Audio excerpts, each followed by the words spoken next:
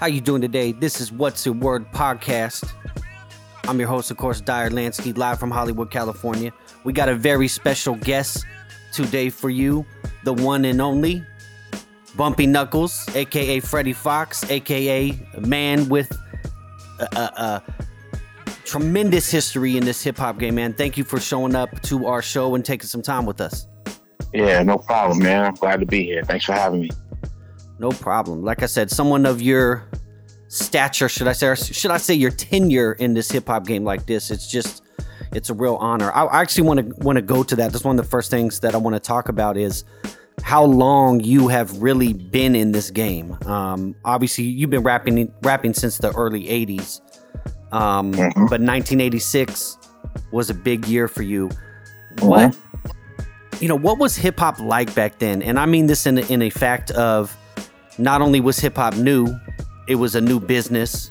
Nobody thought it was going to, work. Everyone thought maybe it was a fad. And I don't even know if in the 80s they thought it was even going to be a fad. What was the hip hop world like for you in that time? Well, basically at that time it was a learning process still, but we were just, it was kind of still fresh and new.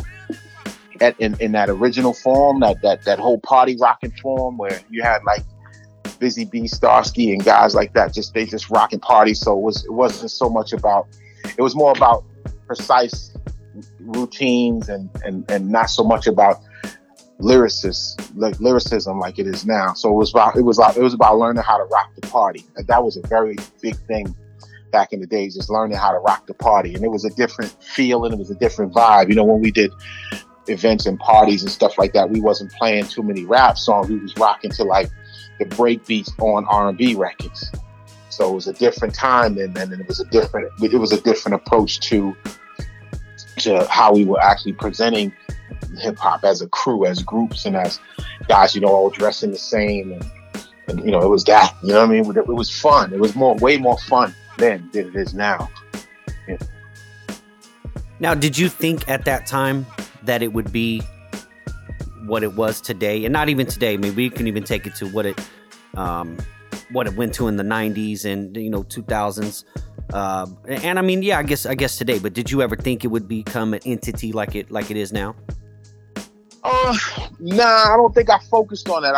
I knew it was going to be something, but I never imagined it to be what it is now. I mean, when I was looking at guys like Kurtis Blow and Run DMC and groups like that, B-Fats, when I looked at the Fat Boys and guys like that, they were like really big superstars to us. Like it wasn't like you could, even though some of these guys, if you lived in their neighborhoods, you could see them in, you could see LL in Queens, or you could see, cats around every once in a while, but I never imagined that it would be what it is now. I just knew that there was an opportunity and a chance for me to position myself somewhere in the scope of things based on my diligence and based on my desire to be really good at what I do. Yeah. And how'd you turn that corner to go from parties and whatever, what was going on then to say, hey, now this is a profession? What do you think was that change? Just being around guys like I made it a rule, so to speak, that I rock with guys that were challenging to me and skillfully. Like if you look at my track record of MCs that I work with, I did my best. I did a few favors that I don't regret doing them, but if I had to do them again, I probably wouldn't have done them. I did a few favors, but in reference to like rocking with MCs that I really wanted on my resume or wanted to be on their resume, guys like KRS-One, Tretch, Kool G Rap, like I really wanted to work with guys who, even though they're my peers, I still wanted to work with guys that were skillfully challenging to me, because it made me step my game up more and more each time. I like to work with MCs like that. And I'm not really talking about guys who grab that dictionary and thesaurus and put all these fancy words together to make it sound like they know how to rhyme. I'm talking about guys that have a presence when they walk in the room and you're like, oh shit, that's that's KRS-One, or that's,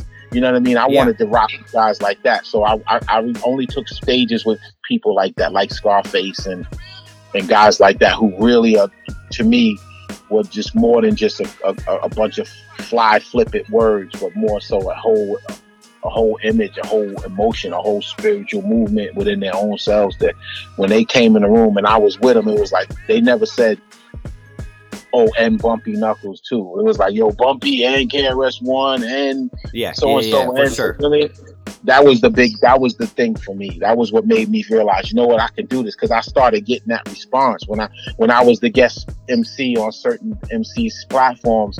It excited the audience, and that's what made me realize, you know what, man, maybe you could, you know, do this more than just popping up on people's. You know, I made a living off of collaborations. Like, that was my thing, you know. Yeah, absolutely. And it's so much different today, because we in an era where everybody somewhat sounds the same. And back then, like you said, you had people just walk in the room and their presence was just felt before they even picked up a mic. But everybody was unique, and so they were allowed, or they allowed themselves to be their own entity. And you know, you don't see that a lot. And you mentioned the feature game. You know, you now see, I mean, half of somebody's LP, or more than half, with features. And it's still different than it was back then. I mean, it you know, when you heard a feature back then, it was like, oh my goodness, especially with someone like yourself. Yeah. That's what the word feature is, man. I mean, dudes be featuring a lot of garbage on their albums. I see it all the time. Like, hey, and I have to say that because I've been there and done it. I've seen a lot of guys on people's albums before that, like, yo, I always ask myself, like, why would you rhyme with this dude? He doesn't bring anything to your project. Like, it's bigger for him to be on your project than it is for you to be on him to be on, you know. So it's like, what are you doing? Like, you know, but I like, guys would come to me and say, yo, what do you think about my album? And I ask them, like, you really want my real opinion, or you want me to just tell you that I think it's good that you achieved recording a project and finishing it? Like, you want me to tell you the truth, or you want me to bullshit you? And a lot of guys can't deal with that truth because they're living in fantasy land. You know, it's so easy for a guy now to walk into a studio in his crib, or what's perceived to be a studio, and just plug in his laptop and get on and say a whole bunch of shit that he really don't mean, than to really think about making a good record, or making a song, or saying something that's so poignant to the subject matter of the record that it just boom automatically hits.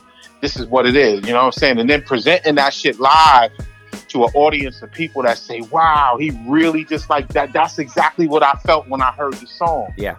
You know, which is why I presented, you know, when I did my record, when I did Militia and all those songs, when I did Industry Shakedown, whenever I perform them records, I'm going to give you what you feel when you hear it, you know, as opposed to just jumping up there saying a rhyme, because it means more to me than that. Of course, if you say you don't like it, then, you know, in 2019, you're a hater. You know that, right? Yeah. Well, that's, you know, people say they don't like things because they can't emulate it. Most people that can't emulate or copy what you bring to the table for themselves to try to reinvent, they usually say, oh, well, hey, listen, it's like the band that can't dance. He gonna say the band ain't no good. Yeah, the band's offbeat, not me. Yeah, it ain't me. I can't dance, but fuck that band. They suck. You know what I mean? Like, that's what it is. I think a lot of times with albums, and you touched on it, definitely, you know, they just go to a laptop and record and then put it out. I really haven't heard anyone in a while, especially in the independent game, sit down and actually do the process of an album. I think they just record songs, and all of a sudden they have 12 songs. They're like, oh, this is my album. And there's no thought into, like, conceptually, you know, what is this album saying about me? And I think that's what's important about the golden era to hip hop, is that when you got together and did an album, and the whole album was saying something. I mean, you went in there with a mission for it. And we actually, Pete Rock was on our show 2 weeks ago, and he said even creating an instrumental, you know, finding the first sample, finding the first snare. I want the snare to define who I am, not just throw stuff out there. Yeah. Pete is one of those guys. Pete Rock. When I worked on Industry Shakedown with Pete Rock, it was amazing to me how Pete wasn't one of those guys who just let me do anything I wanted to do. I really loved him for that, because and I still love Pete to this day. He's my brother. I just texted with him the other day, and I remember him showing up at my house. We did all the work he and I did together. We did it in my home studio when I was using a ADAX, I think at the time. Yep. And Pete would show up, man. My brother, rest in peace, had just gotten killed, so I was in a crazy space. Like I was in a real crazy space, man. Like emotionally, and it didn't frighten him like it did other people. Like there were people who were coming around me that saw that I wasn't normal. You know what I mean? I just dealt with a tragic loss, so everybody was suspect to me. There was a bunch of guys who wasn't saying nothing about shit. So I didn't know who to trust. I didn't know who to be around. And Pete would show up, man, with beats. Come on, Bump, let's get this off, man. And he would sit in front of the board in my crib, and he would put on the music, and he would say, we need to do this one. And I'd already had the lyrics done, so we were doing some serious work, man. Then we would go eat, sit at the diner. I'm sitting at the diner with 2 guns on me at the table, like not giving a fuck who's seen it. I just was in a crazy space, you know. And Pete was like, he was just my boy. He was there, man. And he, unlike a lot of guys that I thought were going to be around for me, in a sense that I didn't need anybody for anything. It's just certain type of moral support. Pete pulled Industry Shakedown and all those great songs out of me. He pulled them out of me and made me, even though I had recorded a lot of that stuff prior, the way he worked with me was like, it was amazing. So as a producer, when you know a guy is a real producer, like a Premier, like a Diamond D or Showbiz or any of the DITC producers, or guys like that, like a Swiss Beats or even a guy like Just Blaze and those guys. Those guys are very, very, very poignant alchemists and guys like that. They're very well detailed producers, and that means even with lyricists, like a guy that's a lyricist. Like once you could wake up one morning, bro, and put your voice on somebody's record, and you fucking guys are business partners at this point. Yeah, absolutely. So there's certain things that have to be done a certain way when it comes to having recording etiquette, I call it. Throwing people on records that you don't know about, or stuff like that, or just changing verses without letting people know you did. It's just a certain way you carry artists, producers, the same way, man. If somebody gives me a beat, I want to make sure that before that beat is. When I did Pop Duke with Knots, that was probably one of my best experiences working with a producer of that caliber. He's very Knots is like amazing, man. He's one of them guys that he just knows what to give you, and then you have to just know how to handle it. So we traded back and forth because I like to mix my own vocals. You know what I mean? Yeah, I do. I absolutely know what you mean. Yeah. So he working with him was incredible because, and not to get off the Pete Rock thing, but just in general, certain producers have a certain style for their sound. And as an MC, I have that same passion for my sound. Yeah. Guys, I don't think about hip hop like that no more. They just want to be looked at as bigger than the average person because they rap. You know what I mean? Motherfucker get pulled over by the police in $175,000 car. He gonna tell him he's a rapper before he say, "Oh, I'm a dentist," or I'm a doctor. I do orthoscopic surgery or whatever. Yeah. You know what I mean? Or I'm a U.S. president. Yeah, you know what I mean? So they want to, it's like we want to, people want to be us. Yeah. People want to be us. You know what I mean? They want to be, I see basketball players that act like they want to be rappers. I see R&B singers that don't sing certain songs like they used, like when I came up, bro, singers were singing like singers. Now they sing like rappers. Yeah. Yep. And I'm not saying anything crazy because real talent stands out. That. So all that to say this, when you listen to these songs now where people just slap these records together in their rooms and they brag about doing it in an hour. I made this album in 2 days. It sounds like it, bro. It really sounds like it. And you can hear it. Another thing too, I was going to say about Pete Rock is a lot of the people that have made it this long in the game are usually solid dudes on the business side and solid dudes off the record too, because it carries you in life. But another thing Pete and I were talking about and why music sounds like this, people just grab MP3s with tags on it and drop it on their album. You know, and that makes a huge difference sonically than, you know, what music we had back in the day. I mean, you can hear the transparency in it, even not knowing about music. But it's a big, you know, immediate gratification type of world we live in, especially with social media. Everything's right there. You know, people are previewing songs on Instagram Live and this and that. You know, I grew up, I had to wait for an album to come out. Yeah, well, you know what?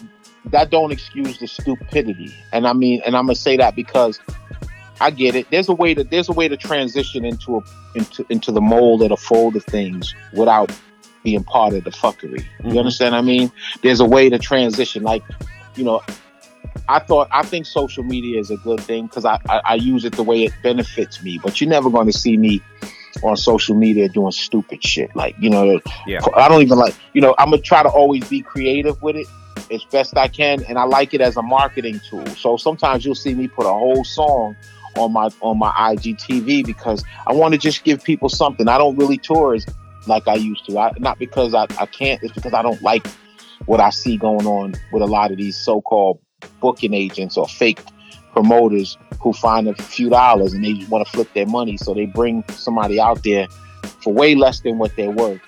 And they try to convince you that because you don't have an album out right now, we got to change your prices. And I'm like, who the fuck are you talking to, dog? Like, get the fuck out of here. Yeah. I got years of classics. I don't even need to drop an album to go on the road. And it's crazy. I hear that a lot though from you know, people I interview and people I work with in the studios about the same thing. They have these catalogs and these promoters are like, well, you know, you don't. And the thing is, the promoters aren't even promoting an album anyway. So what's the difference? This is my point.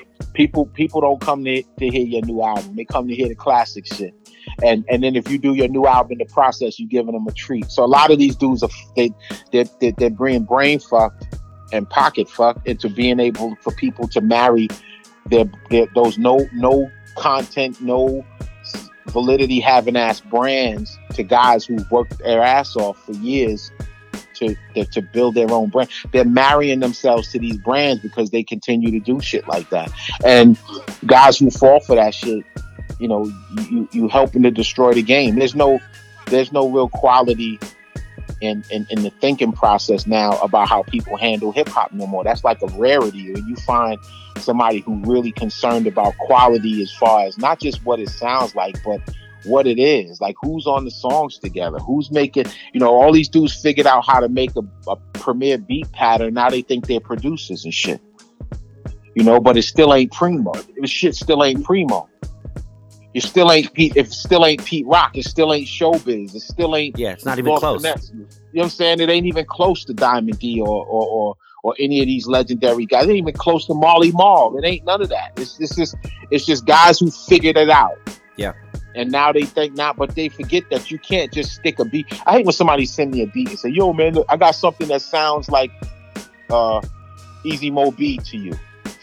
Maybe it'll sound like more. I say, well, if I want some Easy Mo B shit, dog, I just either go on my computer and get it from what folders I got, or I could either hit them up and say, "Yo, Mo, send me some shit." Like, fuck, I need you to make me something that sound like Pete or sound like, you know what I mean? Yeah, for sure. The uniqueness and the character of a producer, I think, has been lost in translation through time a little bit, for sure. Yeah, man, real rap. You know what I mean? These dudes figured out, if you know, when dudes was plug and play producers before all of this, you know, when, you know, all of this other shit using board, dudes was plug and play, man. It was like plug out of the turntable into the MPC 60, boom, boom. And I mean, those times are different now, and I'm totally respectful of change because I'm a guy who knows how to update. Yeah, but absolutely.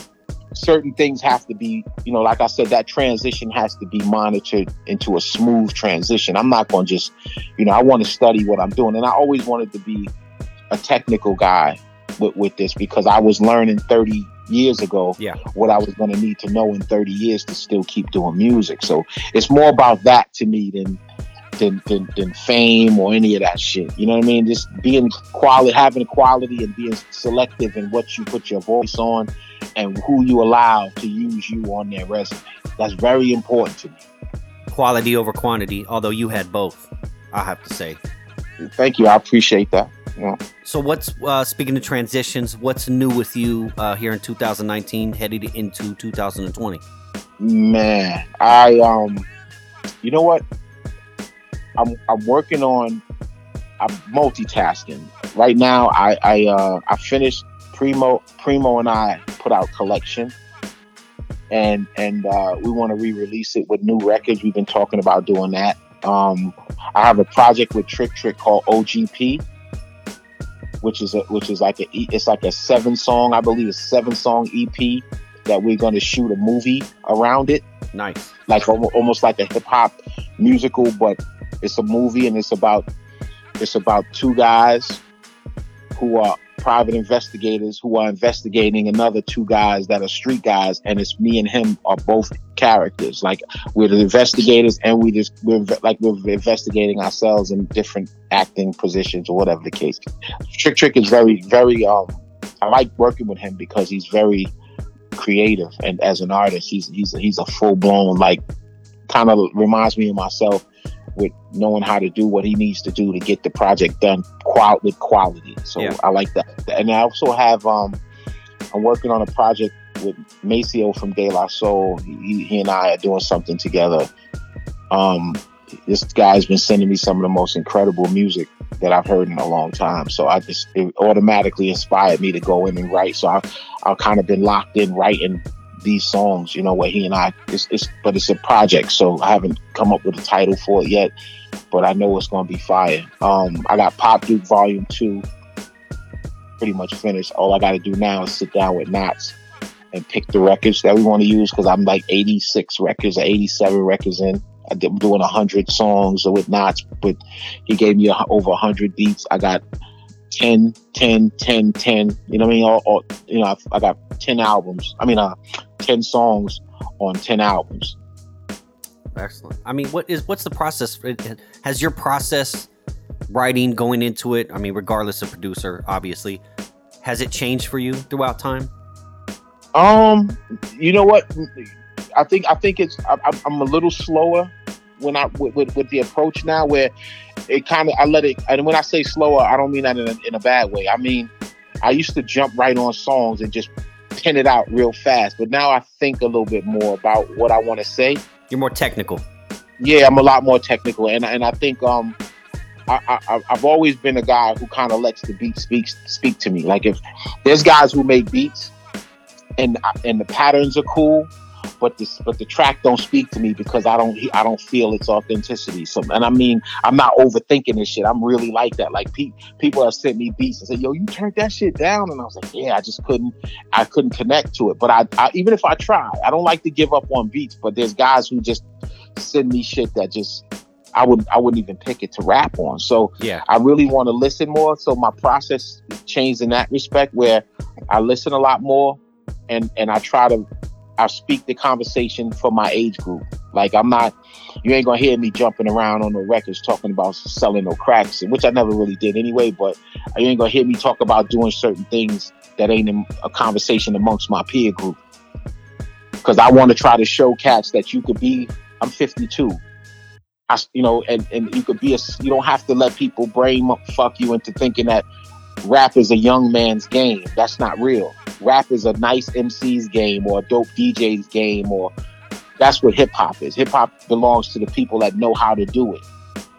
So you can't just tell me that hip hop is for young people just because and they don't really know how to do it. They can have their, hip hop is for people that know how to do it. So if you helping to create a new lane, like a new lane in music, and you doing it under the hip hop umbrella, that's very welcome. There's this new shit out now called I forget what the fuck this shit is called, man. Glit music, like this glit music or whatever these guys are doing. I'm not mad at that shit because young guys are creating that lane. You know what I mean? That's a great thing, man. Yeah, I don't like to hear stuff like that. So when I work on projects and I get these, if you look at all the projects I do, they're all conceptual. They're not, and each producer that I work with, years ago, I started back with the one producer doing a whole project thing when everybody was trying to reach around and grab all the names. But after I put Primo, Pete Rock, Alchemist, Diamond D, Clark Kent, and all these dudes on one album, you know what I mean? After Clark was on Connection, but after I put all these guys on one project. All of a sudden, that was the thing. Now I had the dream team on Industry Shakedown. Yeah, dream team, absolutely. I mean, what I'm saying? But what people don't know is the original Industry Shakedown album was all done by Pete Rock. So there's the album that I gave Lance Speed, I gave him that album because I gave him I had an album with Premier, an album with Pete, and I had about 5 or 6 songs from Alchemist that I had from when we were on tour together, and he gave me a cassette, and I transferred the cassette to the ADATs, and I did verses. So I had albums with all these separate producers, except for Diamond D, who I went to because me and DITC is family, all of them. Yeah, I fuck with all of them, and I asked Diamond to get on it, and he came and did that Bumpy Bring It Home joint. And Billy Dance happened to be in D&D that day. And I asked him, I said, I said, yo, Billy, I need a hook, man. So him and Fox Boogie from MOP came into the room where I was working, and they did the Bumpy Bring It Home hook for me. That's amazing. Now, speaking of projects, how did it feel to, hear Gang Starr again with this new project? And I know personally, you're involved in it and always have been, but just to be able to look and be like, man, there's a new Gang Starr album. How did that feel to you, especially in 2019? I mean, it was definitely the process. Well, let's go back a little bit. I mean, I'm always gonna be a Gang Starr fan because that's my family, and I'm a fan. I was always a fan of the sound from the first day I met Premier and Guru. I was a fan when I seen their first work all the way through to touring with them and all of that. But the process of making this project must have really drained Premier, man. I got to give him his credit, man, because, emotionally one way, but, being able to, select certain guys and reach out to certain people for certain things. When he sent me the Militia track, it took me about a good 2 to 3 weeks, to really get myself prepared to jump on it. You know what I mean? You touched on it. I mean, it's for Preem and you. I mean, emotionally, this isn't an easy. This isn't an easy record to do.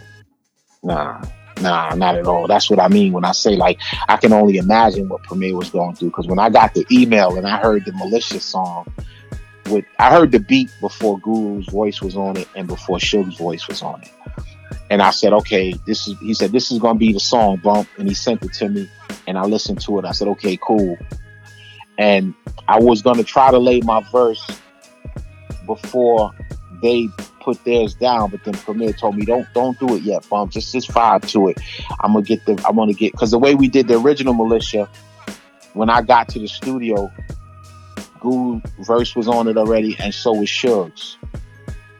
So to me, in respect for the art form, I know why Premier does that, because he knows that I'm gonna look at it as, okay, I gotta bring this home. I hear what he's saying. Now I have to bring this home. And then that's how you get the best out of a person. Most of these clown ass motherfuckers, they want to send you the beat and try to out rap you once you put on your verse and all that. But what they're not understanding is when the verse comes from a different place, a place that they've never been and probably never will reach, you can't compare your rhymes to that. Yeah. I don't care what you say, how you say it. You can have the most shocking shit in the world, and that's nowadays what people try to do. But you don't get the same result when you really work on a project and you're saying, okay, I'm going to go first. I'm going to put myself in a first position so that the person coming after me can listen to what I'm saying, connect to that shit, and bring this shit home. And together we got a great record. Hence a conceptual song and album. That's why Premier's records with me come out the right way in my eyes, because he works with me as that artist. Like he said, okay, here goes, this is Militia 4, it's called Take Flight. So I got a chance to hear what Guru was doing, which was emotional, when you think about it overall. And then I got a chance to hear what Suge was doing, and I was able to find a flow that I thought fit that record to bring it home. You know what I mean? Yeah. And that's how I got with it. And when I sent it back to Premier, he was like, first thing he said was, yo, did you say Marshawn Lynch? I said, yeah. He said, God, he said, wow, bro, who the fuck thinks like that? And I just thought it was a good compliment. So, it was definitely an emotional project to be. And we were on the phone back and forth, talking about stories with Guru at the time and the stuff that we would bring up, man, laughing about old tour stories. And I think a lot of that was helping Premier to design what he needed to design. I was reminding him of stuff we did. He was reminding me of stuff we did. So I was glad to be a real part of the process, Yeah, and it turned out, a breath of fresh air for hip hop. I can tell you that. And I kind of miss leaders. I was born in 1980. So, I'm a teenager when you're most influenced by music, when a lot of this stuff is coming out. Mm-hmm. But I listened to a lot of leaders, and I listened to a lot of people that may have been in a bad situation, but could kind of help you, guide you through the best of it. And I don't really, we don't really see that anymore. But I hate comparing because it is different. It's a different time. Things have changed. We got to try to take advantage of what we do best, like you said. We can't flip the script on people. We got to do what we do best and stick with that. Because one of the things, as you can attest to with hip hop, or just music in general, is consistency.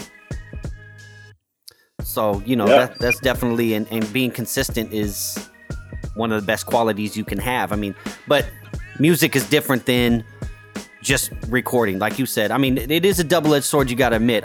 Some people can just throw projects together, and then some people, can actually go in the studio and do it. But it is nice to have the technology as it is. Like you said, you and Premier going back and forth, but at the same time, he was able to send an email, hey, let's do this, let's do that. So it is kind of a double-edged sword.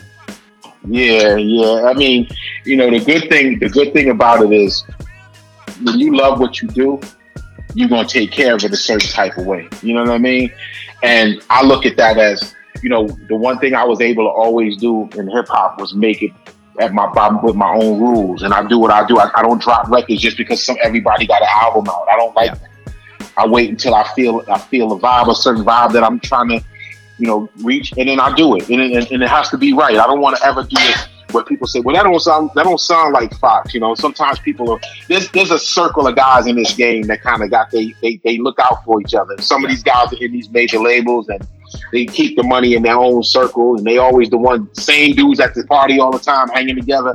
Those guys are more of a detriment to the game, than an asset, because they have they're in the position to platform hip hop a certain way, but they're so busy trying to hog up all of the benefits that they're not looking at the quality of what's being made. So I've always tried to just stick to what I do, man, and do that with pride.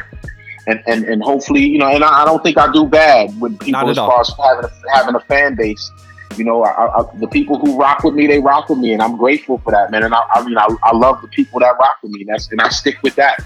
Nothing else matters to me, man. So being part of that Gang Starr album was just another chip on my great thing, a great list of great things that I've done. I love that. Yep, and I have to say, regardless what life hands out, you've seemed to always put yourself in a good position, especially in hip hop.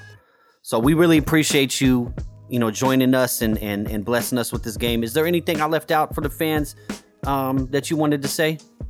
Listen, man, I'm out there, man. I'm on Instagram at Bumpy Knuckles 77, and I'm on Twitter at Bumpy Knuckles, and I just like to be able to, tell everybody that if you into the culture and you're working with the culture, you rocking with the culture, just keep doing what you're doing, man. Support your favorite artists, man, because it's important to be there, and don't just look at the albums, buy them, man. Don't steal them, buy them, man, because hip hop is being targeted from inside out now. It's not an outside in thing anymore.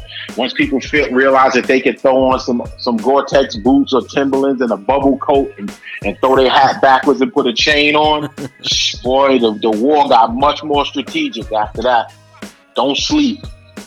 All right. Hey, thank you so much for having me, man. It's all good. We really salute you, though. We really salute you for coming in and spending the time with us. Definitely, you have a home here. We're located in Hollywood, California. I'll definitely be in touch with you as far as that. But anything you need from us, just don't hesitate to reach out. We're here for the culture as well, so we definitely appreciate it. We live on the air with Bumpy Knuckles. Go check him out. He been in the game longer than you've been alive. Most of you. And I'm still better than you. and he's still better than 99.9% of you. And that other 0.1% is working with him. So yeah. I want to know it though. Thank you again, man. You know what I'm saying? Appreciate it. Bumpy Knuckles in the house. What's the Word Podcast? We'll talk to you next week. Take it easy. Peace.